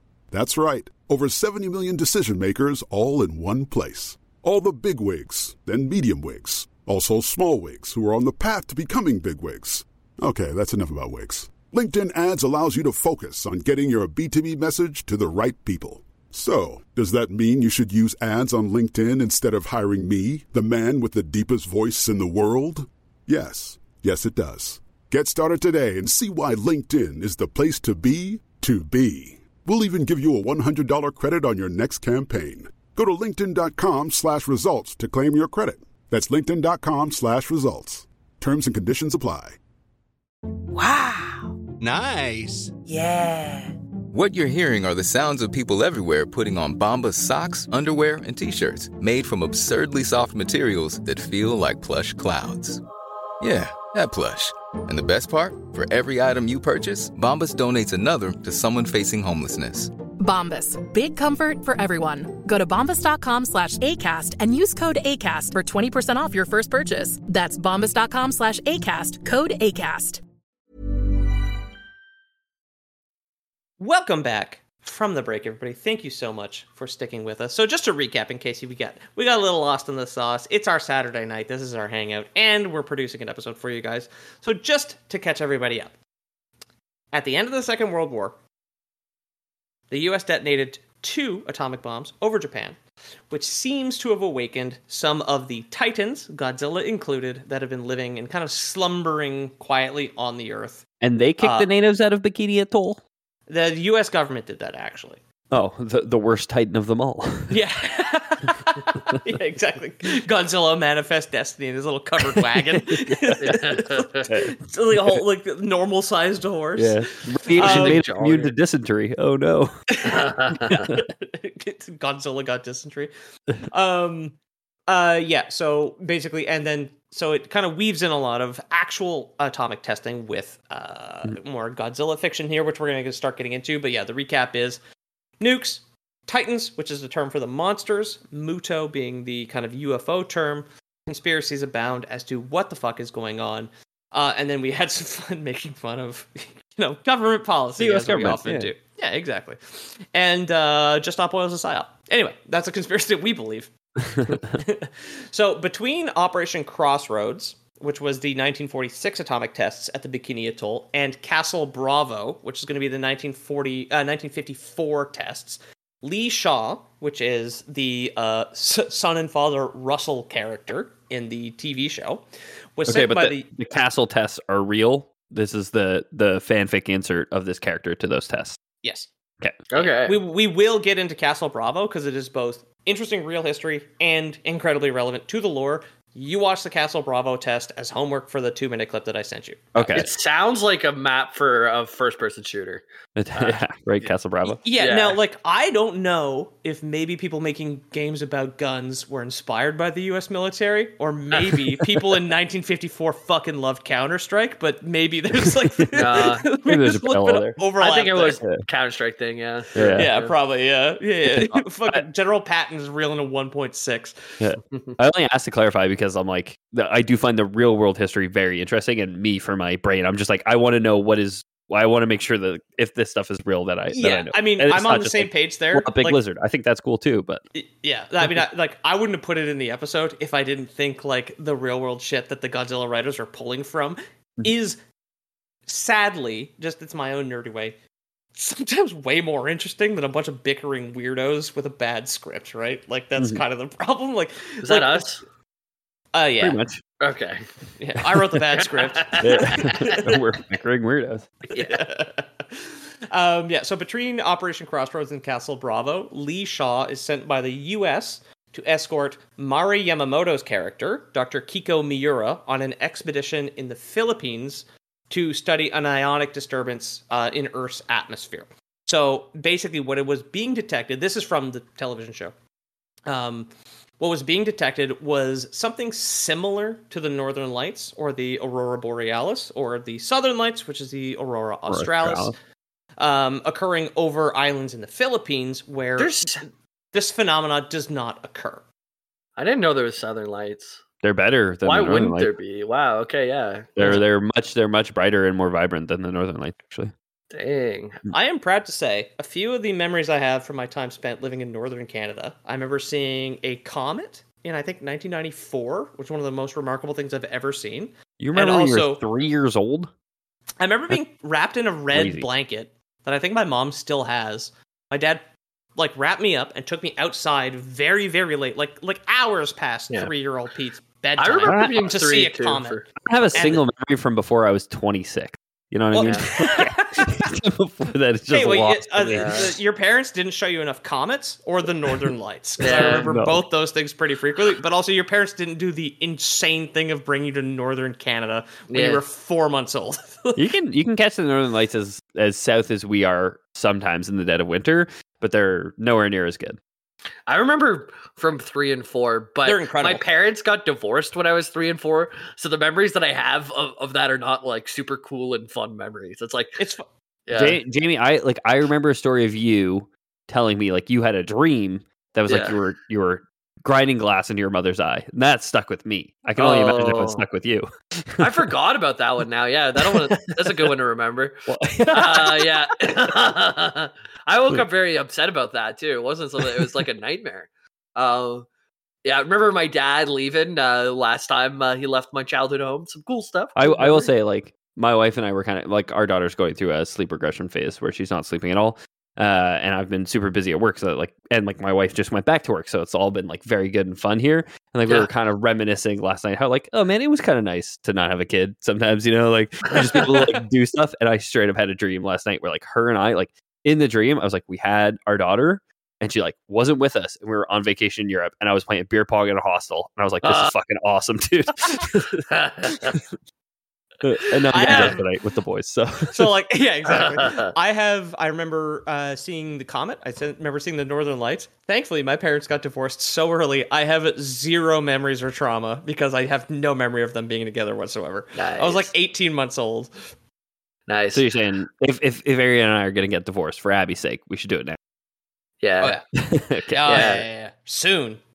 Speaking of single life, I had a busy day. I played 8 hours of Cyberpunk, took a 3-hour nap, and woke up to drink with my friends. Hard day. Which way, friends. Western man? Anyway, yeah, they're getting an ionic disturbance in the atmosphere above the Philippines right now. This is it's not real. It is a real thing in real Filipino folklore that there is some sort of kind of magical entity that causes disturbances in the atmosphere, that causes lights in the sky. They use it as like, kind of like shaman explanations for again, like various phenomena. We get northern lights here sometimes too, and like I'm sure in the Philippines you get like, especially like before cities when like there was so much light pollution. I'm sure you do see like weird shit in the sky from time to time, right? Yeah, exactly. Like no lights, and you're like in the middle of the ocean. Of course, it's a large archipelago, like a system of islands. I feel like it's too far north to get Australis, because it is quite far. I think it's pretty close to the equator. Yeah. Yeah. So I this is from like another podcast, from the Bad Friends podcast. They have a Filipina who comes on named Rudy, and she's telling you about how in her village they believed that this one woman's spit was magical. So like, let's say you had a hurt foot, the lady would come over and then lick your foot, and then your foot would get better. Where did this woman grow up? Sword stuff in a small village in the Philippines. Yeah, I was gonna say, what is she, 170 years old? Like, no way. I feel like that's pretty common folklore is like magic spit. Yeah. Okay. Yeah, I don't know. Anyway, our ionic disturbance here. Maybe you could spit on people's feet in the show. The show's not done. It could happen, right? Yeah, I suck my Jolly Rancher, spit on your feet. So the ionic disturbance appears at regular intervals and takes constantly. You know how the northern lights look? They kind of like squiggle a lot. They're very unpredictable, very kind of rainbow colored. The ionic disturbance above the Philippines currently, this is in 1954? Oh, no, 1952. Excuse me. I did not say that earlier. It always takes a predictable S-shaped pattern and happens at regular intervals. Dr. Miura compares it to a bird migration pattern. So there's like a seasonal aspect to it in some capacity. The southern lights make S's and the northern lights make N's. Yeah, that makes sense. Yeah, that's where we get the letters on the compass. They don't. I can only assume this is like Godzilla nestling around the uranium core of the Earth, like is just moving in predictable patterns in his sleep, right? You're not projecting different patterns on the night sky. You're not too far, actually. Okay. So, this is like very plot convenient, but I don't mind it because it's a good scene. They run into William Rhonda in the jungle because they're actually following a similar trail of evidence, but he is looking for his old ship, the USS Lawton. This leads. Again, I do like the show. It's very charming, but there's some scenes that are so fucking bad, and I did have to put this one in here. This leads to a staggeringly stupid scene that is so funny, where he has his notebook with his S-shaped pattern that he's been following to find the USS Lawton. And Dr. Miura has her S-shaped pattern that's like a printout of a radar screen or whatever. It's got the lines on it and the squiggles with the wind patterns and whatnot. And I guess the prop department only had one image because they literally have identical images, but for some reason still do the scene where he's like, wait a second. And he rips out the page of his notebook, puts it on top of her picture, and holds it up to the sun. And I was fucking dying, dude. Because, like, holding them next to each other, they're literally the audience, the camera is pointing at two of the same image. It's like if you and I, Ethan, had the same picture of Jamie napping and held it up to the sun, and that's when we realized it was photos of Jamie. Like the same fucking photo. It's so good. Again, it's just like whatever.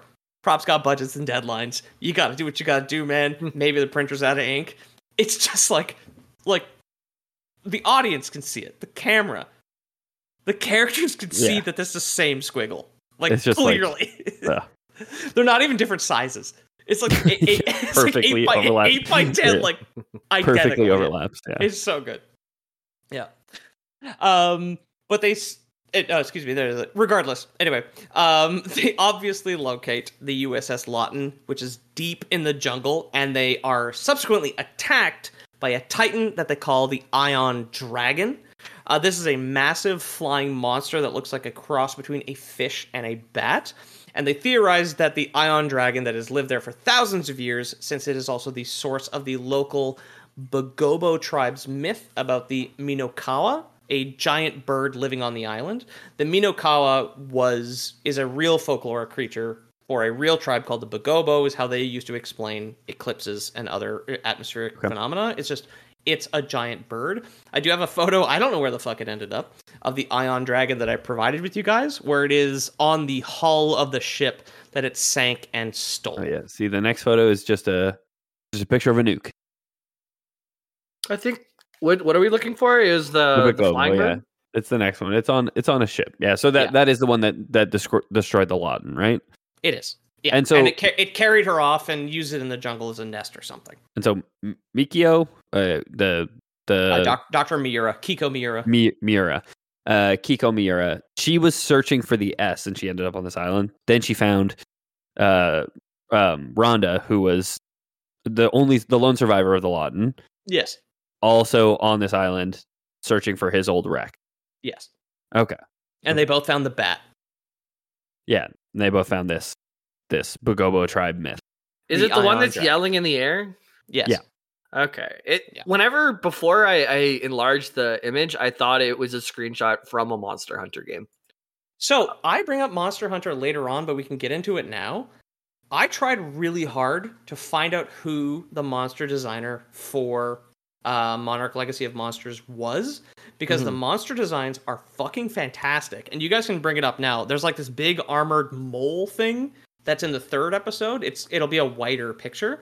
Yeah, and then there's a redder picture as well. It looks exactly like an Odogaron from Monster Hunter World, but it has like the mole kind of nose appendages on its face. Yeah, the star faced mole or whatever it's called. Yeah, exactly. Yeah. And it burrows through the ice and it attacks Kurt Russell and the young hacker characters in the third episode. Which, like you saying, like, oh, it must be the same monsters, because this monster looks exactly like that monster. But then we're also saying they both look like this real world animal that we have. I know, which is fair. But like the art style of Monster Hunter's monsters is very particular in the fact that they combine often enough two completely unrelated animals to make them look completely naturalistic.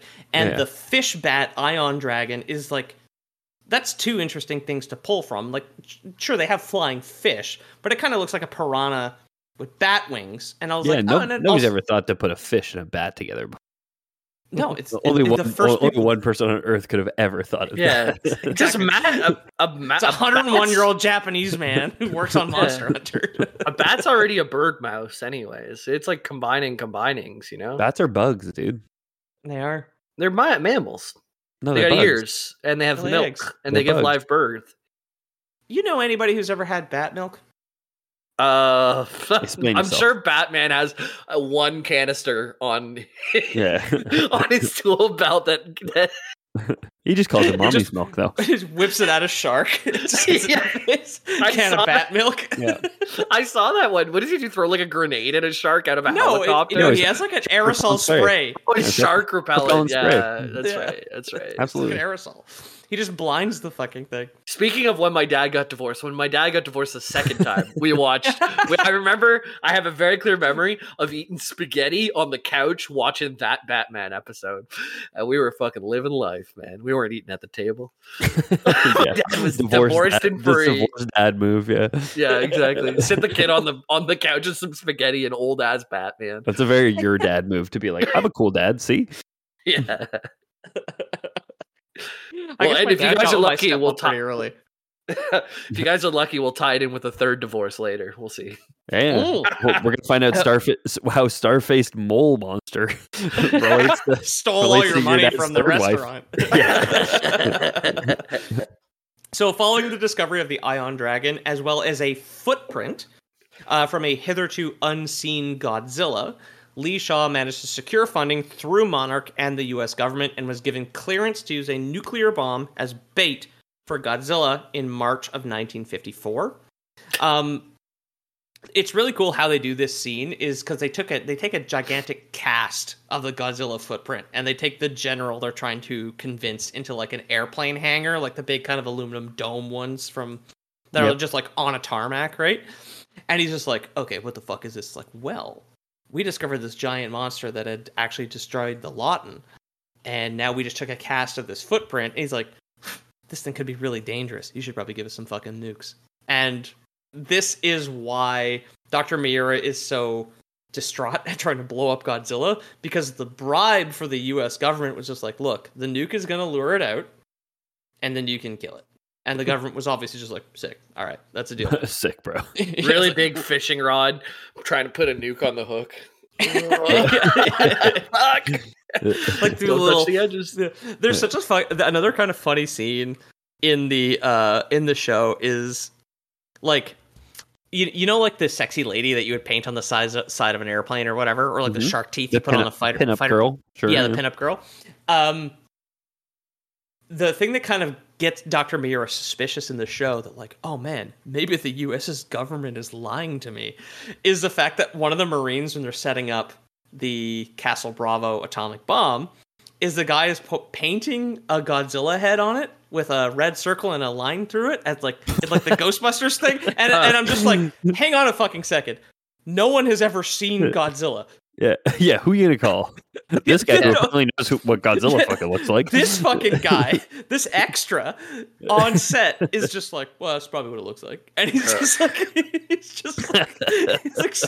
he's just guessing, and it's a great image. Fucking right. His like eyes are rolled back in his head, so you just see the whites of his eyes while he's fucking painting. He's possessed, taken on by the Holy Ghost, like speaking in tongues. Yeah. But yeah, like straight up, like no one on earth has ever seen this fucking thing, and this guy is like, yeah, none of them. Not here. Well, probably looks a little something like I can extrapolate from the footprint. Probably looks a little tits on it. Like, that's the only difference. Godzilla. Yeah, can you draw that? Can you draw that, Pete?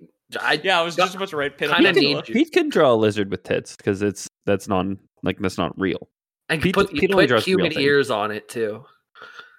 Yeah, well, most lizards have ears, actually. Okay. Yeah.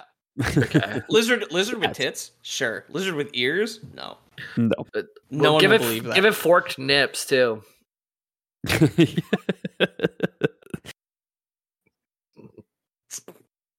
got like the snake dome. Like, you know, like snakes don't have eyelids. It's just got the little domes over its nipples to keep them. Imagine you smelled with your nipples. I was just about to say that. Little known fact: snakes smell with their nipples. Yeah, that's why they're belly down. How would your life change if you smelled with your nipples instead of your nose? Shirt change. I probably wear a lot of different kinds of shirts. You'd know when you had BO quicker, for sure, right? Probably. Yeah, that travels probably pretty fast. I'd probably be like way more judgy about my detergent. Yeah, it couldn't be too strong for sure. Right. Yeah, well, I have to think more about this. I'll get back to you guys. Hang on. We need another episode about what if a snake with nipples wore a shirt is going to be our next episode. At some point in the show, I think, I didn't have time to go back through the 3 hours of footage that is currently out, Dr. Miura explains that the Titans absorb radiation to sustain themselves. I explained this earlier on in the episode because this is part of Titan lore. I don't recall her ever explaining this to anyone in the show. So the idea that they were going to use a nuke to lure Godzilla out, again, which no one has ever seen, is just like a, well, you've seen the movie moment in the show where the editing is already a little bit schizophrenic. It's a little wonky. I think in a flashback to 1959 in the first episode, where Dr. Miura is like apparently killed by giant spiders in like a Soviet a nuclear power plant. I think she talks about it because, again, a lot of the characters have weird lore dump monologues when they're not talking directly to each other and they're talking to you, the audience. I can't remember where it was placed, but I don't think she explained to the general that the nuke was baked. It happened either off screen or in a different conversation. Sure, It's a bit weird. Anyway. Sorry, her character is Japanese or American? Doesn't really matter. She is Japanese. Dr. Miura. So, like, is this Monarch that is working on this initiative? Yes. Okay. Yeah. That's why, because I did specify that Lee, Kurt Russell's character, right? He secured, after the encounter with the Ion Dragon and the cast of Godzilla's footprint, that is what he presents to both Monarch and the U.S. government. Because, again, it's like the U.S. government and the Japanese government are both working with Monarch. It's a joint operation between the two to prevent more monsters or whatever, right? But right. Yeah. So they have physical evidence of the existence of Titans, and Dr. Miura has figured out at some point, either off-screen or in a movie that came out in 2014, that they feed off radiation, right? Gotcha. Yeah. So the real test in 1954 was the Castle Bravo atomic test. So a lot of this is canon, but the real world implications are also interesting. So in universe, the military was secretly paranoid that Godzilla might be a communist or something. So they were just like, well, we're not going to tell these fucking nerds we're going to kill their lizard. But like, they really did set us up to just blow the fucking thing to pieces. They went along with Shaw, Miura, and Randa, but fully intended on, like, I guess, saving the CIA some time and just blowing the fucking thing up as soon as it came out of the ocean. Hindsight, of course, being 2020, we know Godzilla cannot be harmed by atomic weapons. No, he gets stronger. Yeah, exactly. They use an atomic weapon on him in King of the Monsters, and he basically goes fucking Super Saiyan. Yeah. Which is a very cool scene, and a lot of the effects side of things, just kind of geek out about that, is the fact that Godzilla is so charged up and so hot towards the end of King of the Monsters. I guess his bra has burned completely off his body at this point. Nice. Right? He's got them Godzilla titties out. Yeah, you'd better believe it. I'm happy for him. Yeah, but as he approaches things, like, the environment catches fire before he touches it. So there's like one of those big, like, those big cranes to build a condo or whatever. Mm-hmm. Like, as he's approaching, he's off screen, but it starts to melt and then he passes by. And I was just like, that's a really cool attention to detail. That's cool. Yeah. I remember you showing us a clip of him shooting like a light beam out of his mouth or something too. I have a memory of a Godzilla doing a Kamehameha out of his mouth, and I have no reason to have seen that other than the show. I think like every single Godzilla that has ever been put to screen has atomic breath. It's like his thing. I don't think the 99 one did. I don't think the Matthew Broderick one did. Did it not? But it definitely is. Like the Kamehameha mouth is definitely a Godzilla staple, I think. Mm-hmm. Okay. The last episode, there was a reason why we watched one of those clips. I don't remember why, but anyways. Yep, I don't recall. I'm struggling to remember in the 1999 I didn't bank one, that one. I don't think so. Yeah. Out of the front of my brain, and Darnell, the front of my brain's the last thing that's working right now. Yeah. Someone will tell me. Darnell will save us. Yeah. Right. Anyway, so what's going to happen post Castle Bravo when the show is unknown, because that episode is not out. The cliffhanger of the show is the Castle Bravo experiment where they blow up Godzilla. He's actually not revealed to be still alive in the television show, but he is. Yeah, it'd be really weird if they killed him. It's such a stupid fucking thing that TV shows have done, and like Rings of Power did this as well, where they were just like, "Oh no, Isildur is died in a house fire." It's like, no, he didn't. He defeats Sauron. Why did you put this in your show? Yeah, I've seen the movie. Yeah, like I read the book that came out in the 40s. Yeah, the only reason I'm watching your show right now is because I've read the book or seen the movie. Like I would not be watching your show otherwise. So like, don't fucking lie to me. I guess I don't know. Yeah, so like the fake out death of Godzilla is just like, no, the nuclear warhead got him finally. Yeah, exactly. Boy, I guess our show first encounter with Godzilla, we defeated him. I can't believe the nuke worked. We're renaming the show to Mothra. Yeah, exactly. He breathed through the wrong hole while he was swimming, and he just choked and he drowned. Yeah, exactly. He's got visible gills in the new design, which I think is pretty neat. Ooh. He looked really good in the 2-minute clip that you showed me. The modern American Godzilla looks great. Way better than he looks way better than Matthew Broderick. Yeah, that's fair. Especially in those mugshots after he killed those people. Right. So originally the Castle Bravo bomb was estimated to explode with a force of about 6 megatons, but for safety reasons, this is real life. They set up instruments and observation points far enough away that if the explosion got up to something crazy like 10 megatons, they'd still get good readings and like not boil any U.S. servicemen alive or kill the generals or any of the, scary businessmen that are watching nuclear tests in the Pacific Ocean, right?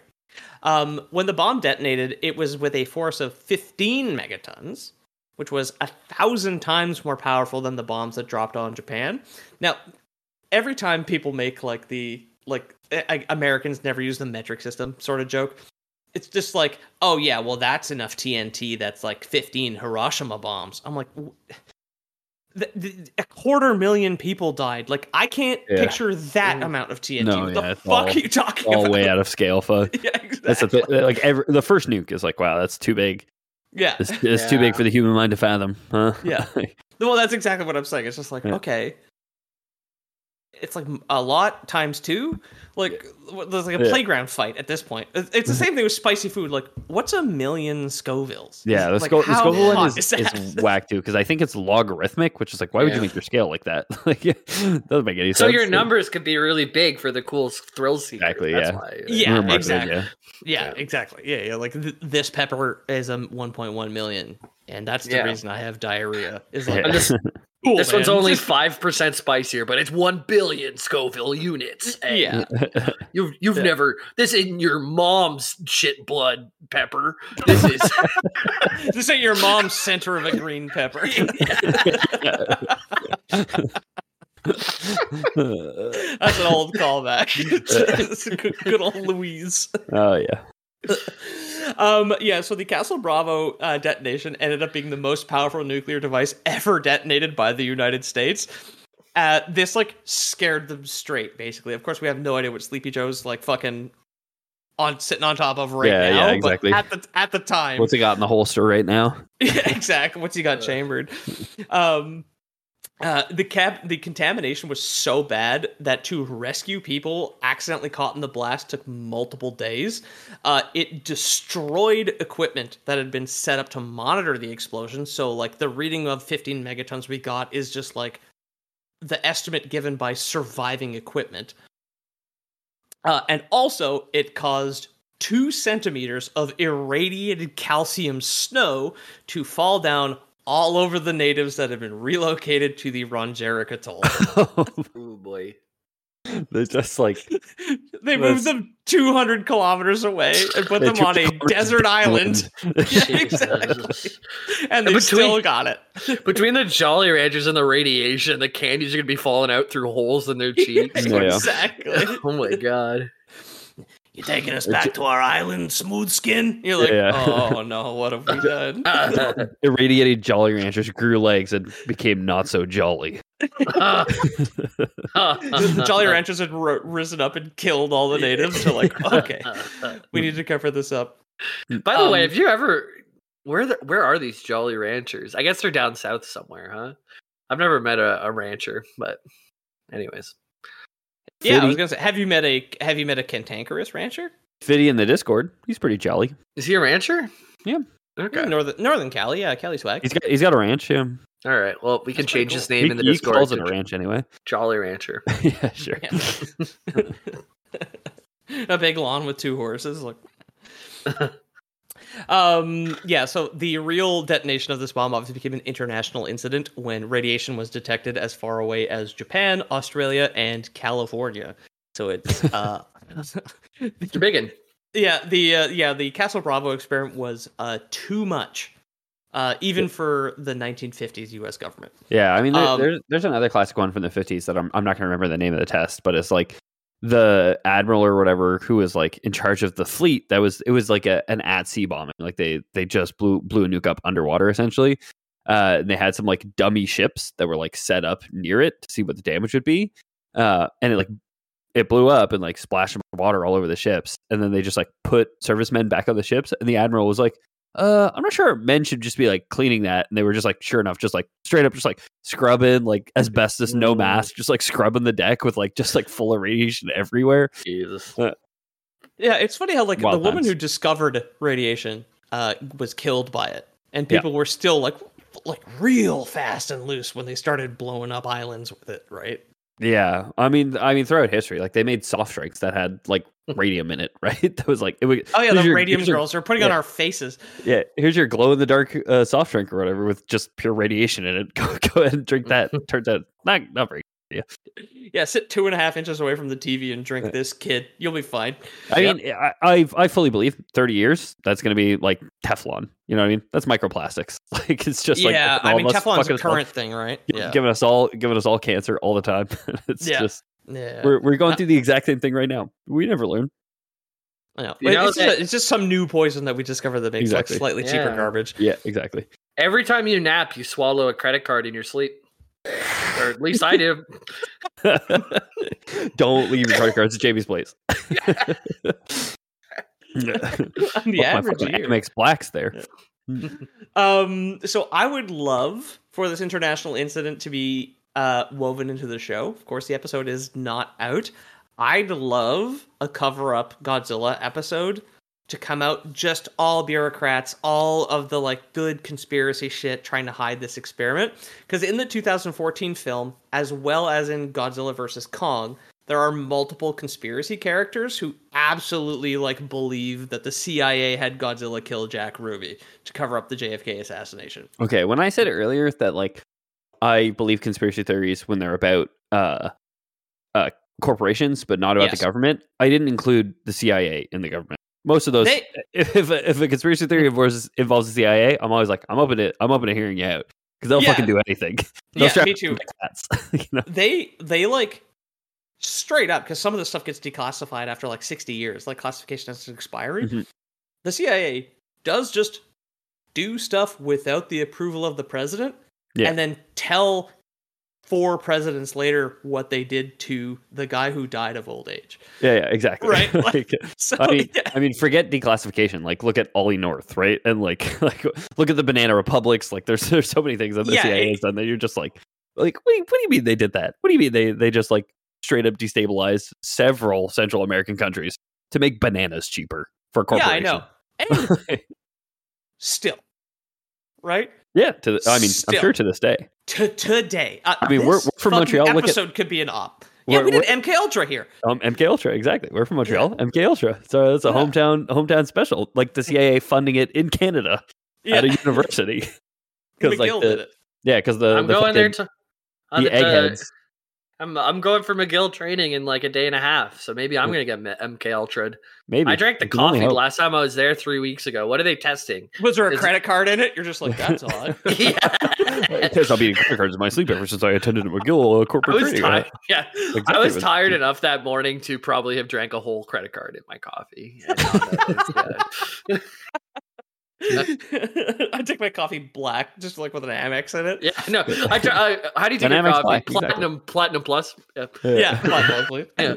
So, Walter White, Bryan Cranston, does play a conspiracy theorist in the 2014 Godzilla. His character does get killed off very early, but his like whole Godzilla was an inside job character is great, and he is expanded on and kind of turned into a very good cartoon played by a different Brian Henry, who plays Paperboy in the show Atlanta, which is fantastic.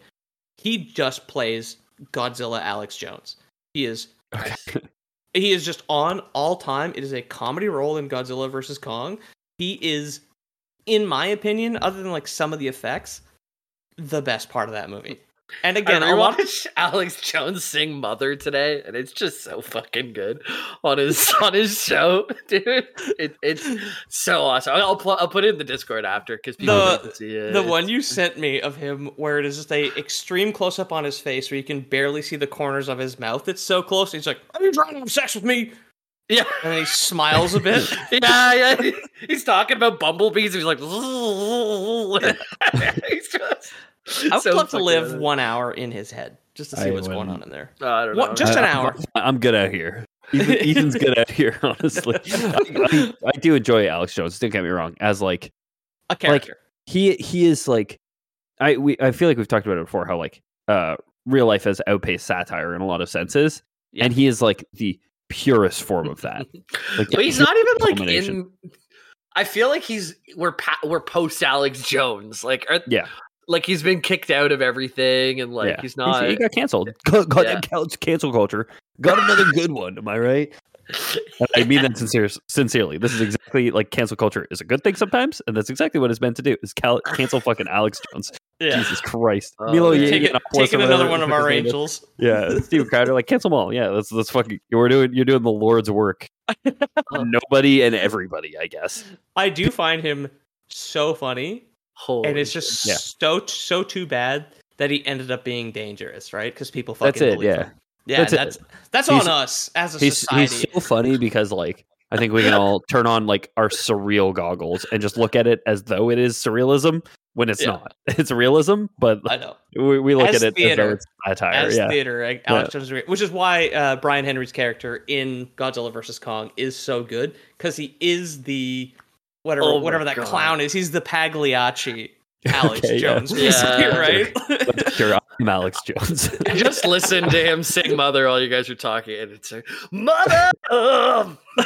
He's so into it. I love it. Okay, we'll watch it after. Jamie, every time we do an episode of Lore Boys, you guys should know Jamie always has a backtrack of Alex Jones playing at the same time. I would love all things considered. He's off everything mainstream. If someone could get us like an Alex Jones cameo of like Lore Boys here, the internet's number one or whatever, like just for one episode. Pay Alex Jones any money on our behalf, please. Like, please, nobody give Alex Jones a fucking red cent on our behalf. Does he have a cameo? I'm about to pay him. We got Alexis Jones. Damn it! Oh my God. If you can trick him into doing it for free, if you can grift him, I'm all for it. Don't get me wrong. But don't give him a dime. Let's bamboozle Jonesy. So yeah, we're gonna wrap up here.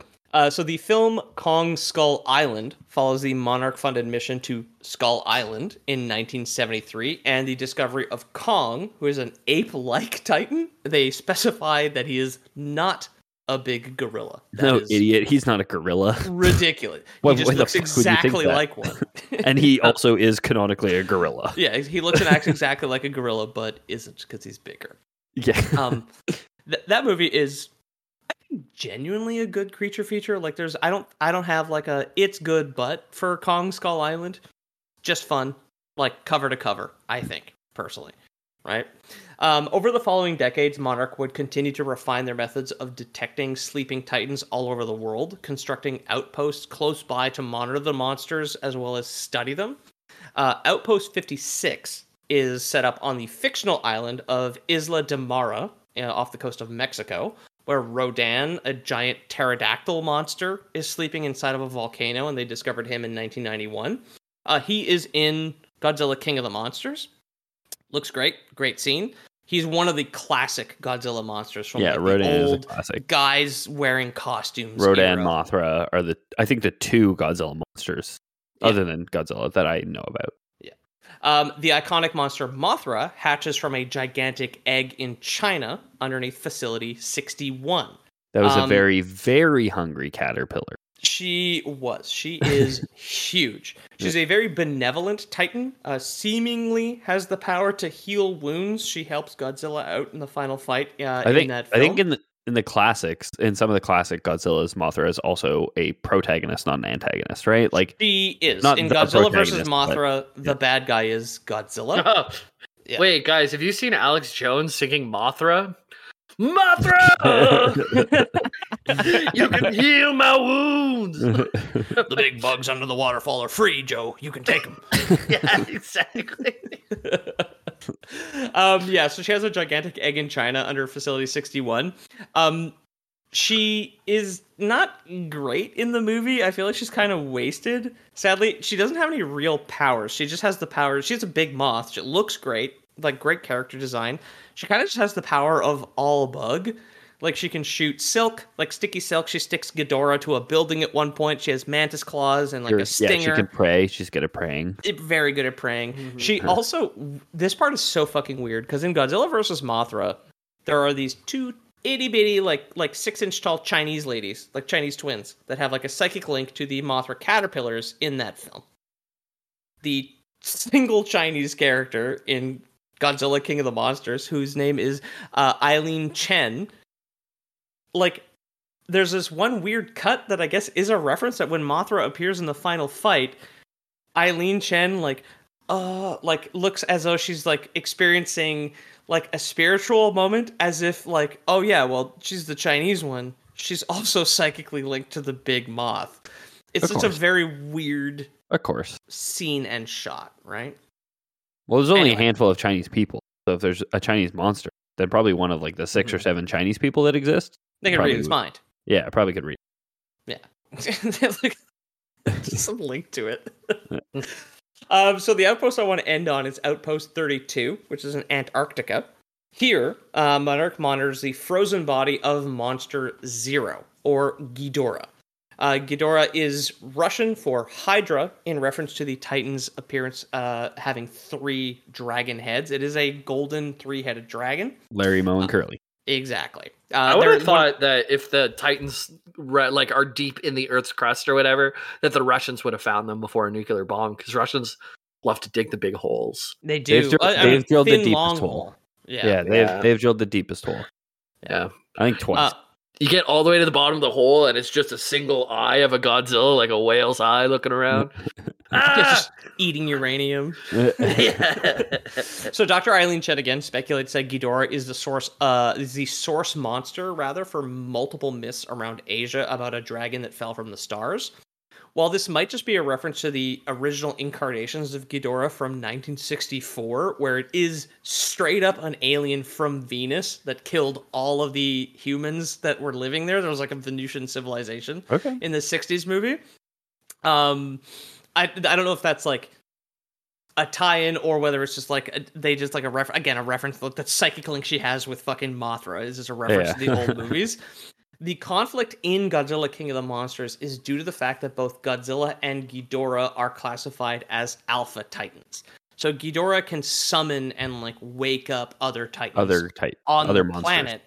Exactly. Other kaiju, if you will. Exactly. Which is a term I avoided on purpose, because this is America Godzilla. They're Titans. They're Titans, baby. Yeah. This is a different continuity. Yeah. But they are, of course, kaiju, which is just Japanese for like big monster or great monster or something like that. But the in movie explanation for like, well, Godzilla's the alpha titan of Earth, and he's kept everything in check, and we're not getting attacked by giant fucking monsters constantly. But why is this one so mean? And they're basically just like, oh, it's alien. It's not from Earth, though. Exactly. And he's classified as an invasive species, which is why they're fighting over, like, it's a dominance thing for Earth. And Ghidorah is much more destructive and whatnot. Which I thought was... Ghidorah caused climate change on Venus, which made Venus uninhabitable. Yeah, exactly. We have pretty good science that backs up that Venus was probably a lot like Earth at one point. But now climate change happened, and it's all acid rain all the time. And it was Ghidorah. Temperatures of 400 degrees. And it turns out it was all Ghidorah, not oil companies. Turns out the Russians got one photo of Ghidorah. The Russians got one photo of Ghidorah before their probe melted. Yeah, exactly. Yeah. And I really like that. I also like the kind of inference that there are alien planets with their own Titan ecosystems out there in the galaxy, like within the Monarch Monsterverse, which is also pretty cool.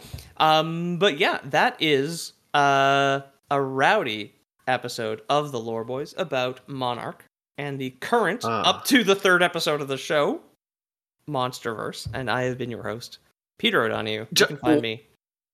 One last tangent, just because I just reminded, because I was thinking, oh, what about like Titans on Mars or something? And then I was like thinking Elon Musk. I saw a Tesla get T-boned today. Nice, dude. Yeah, the guy was really upset about it. Did it just crumble into matchsticks? the side of it got hit on the passenger side, and it was just dented in really badly. Where? Like he could still drive, just on the corner here. Yeah. And the guy come out of his car and go, "Oh, my Tesla! I drive a Tesla. I love Teslas. I love driving Teslas. You smashed my Tesla." A Volkswagen hit it, dude. The Volkswagen, the front bumper, like a little bit of paint, but then the side of the Tesla's just dented in.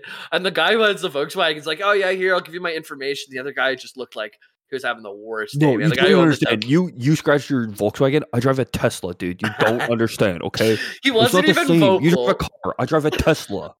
I'd love to imagine that the Tesla's airbags like didn't even try to deploy. Like this guy is just completely crushed. The guy lapsed on his subscription at X or whatever, and exactly. His $8 bounced. Hey, he's I not drive a a blue check. Mazda. Yeah, exactly. I drive a Mazda, and I have been your host, Peter O'Donnell. You can find me at Loreboys Padcast on Instagram. Mm-hmm. Or follow the link to the Discord, discord.gg/theloreboys. I'm only really replying to Prime stuff and @ still, but feel free to @ me if you have something you want to say. Mm-hmm. Fellas. Jimbo? Hey, you can find me in the Discord, discord.gg/LOREBOYS.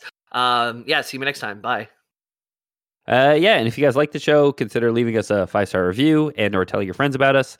It's the best way to help the show grow organically. And we super appreciate everyone who's done it so far. I want to give a big shout out to all our Patrons, patreon.com/theloreboys. If you want to join the illustrious ranks, get access to our bonus content where we, Pete and I had a good 15 minutes where we talked before Jamie woke up from his nap. This week's episode. I think I still stuck around for a full half hour afterwards. Yeah, it was almost like 50 minutes. Yeah, so he clocked in, yeah. As long as that episode is on track for how long this episode was, I suppose. Long bonus, long main line. It's an hour Saturday night, baby. There's 3 hours of content this week, so enjoy it, guys. So. Yeah, and if you want to join, if you don't trust Patreon and want to join Lord Boys Prime, everyone gets Lord Boys Prime this week. We give you 2 hours. You don't need anything more than that. Come on, you're good, right? You're good. Whole other hour. I'm offering for Lord Boys Prime a bag of Jolly Ranchers, and I get to destroy your house for 1,000 years. The Jolly Ranchers are irradiated. I should let you know. Dang. I feel compelled to let you know. If I find any of our Prime people eating a Jolly Rancher, I'm going to make them eat the whole pack right in front of me until they burn a hole through their lips. No son of mine. Unfiltered Jolly Ranchers. Tear the filters off those Jolly Ranchers and eat them. Yeah, we're going yellows back. The whole bag with the wrapper on. Like, no that's son of mine. Yeah, that's a filter. Good. I think back-to-back lemons. Hey, Lord Boys. Goodbye.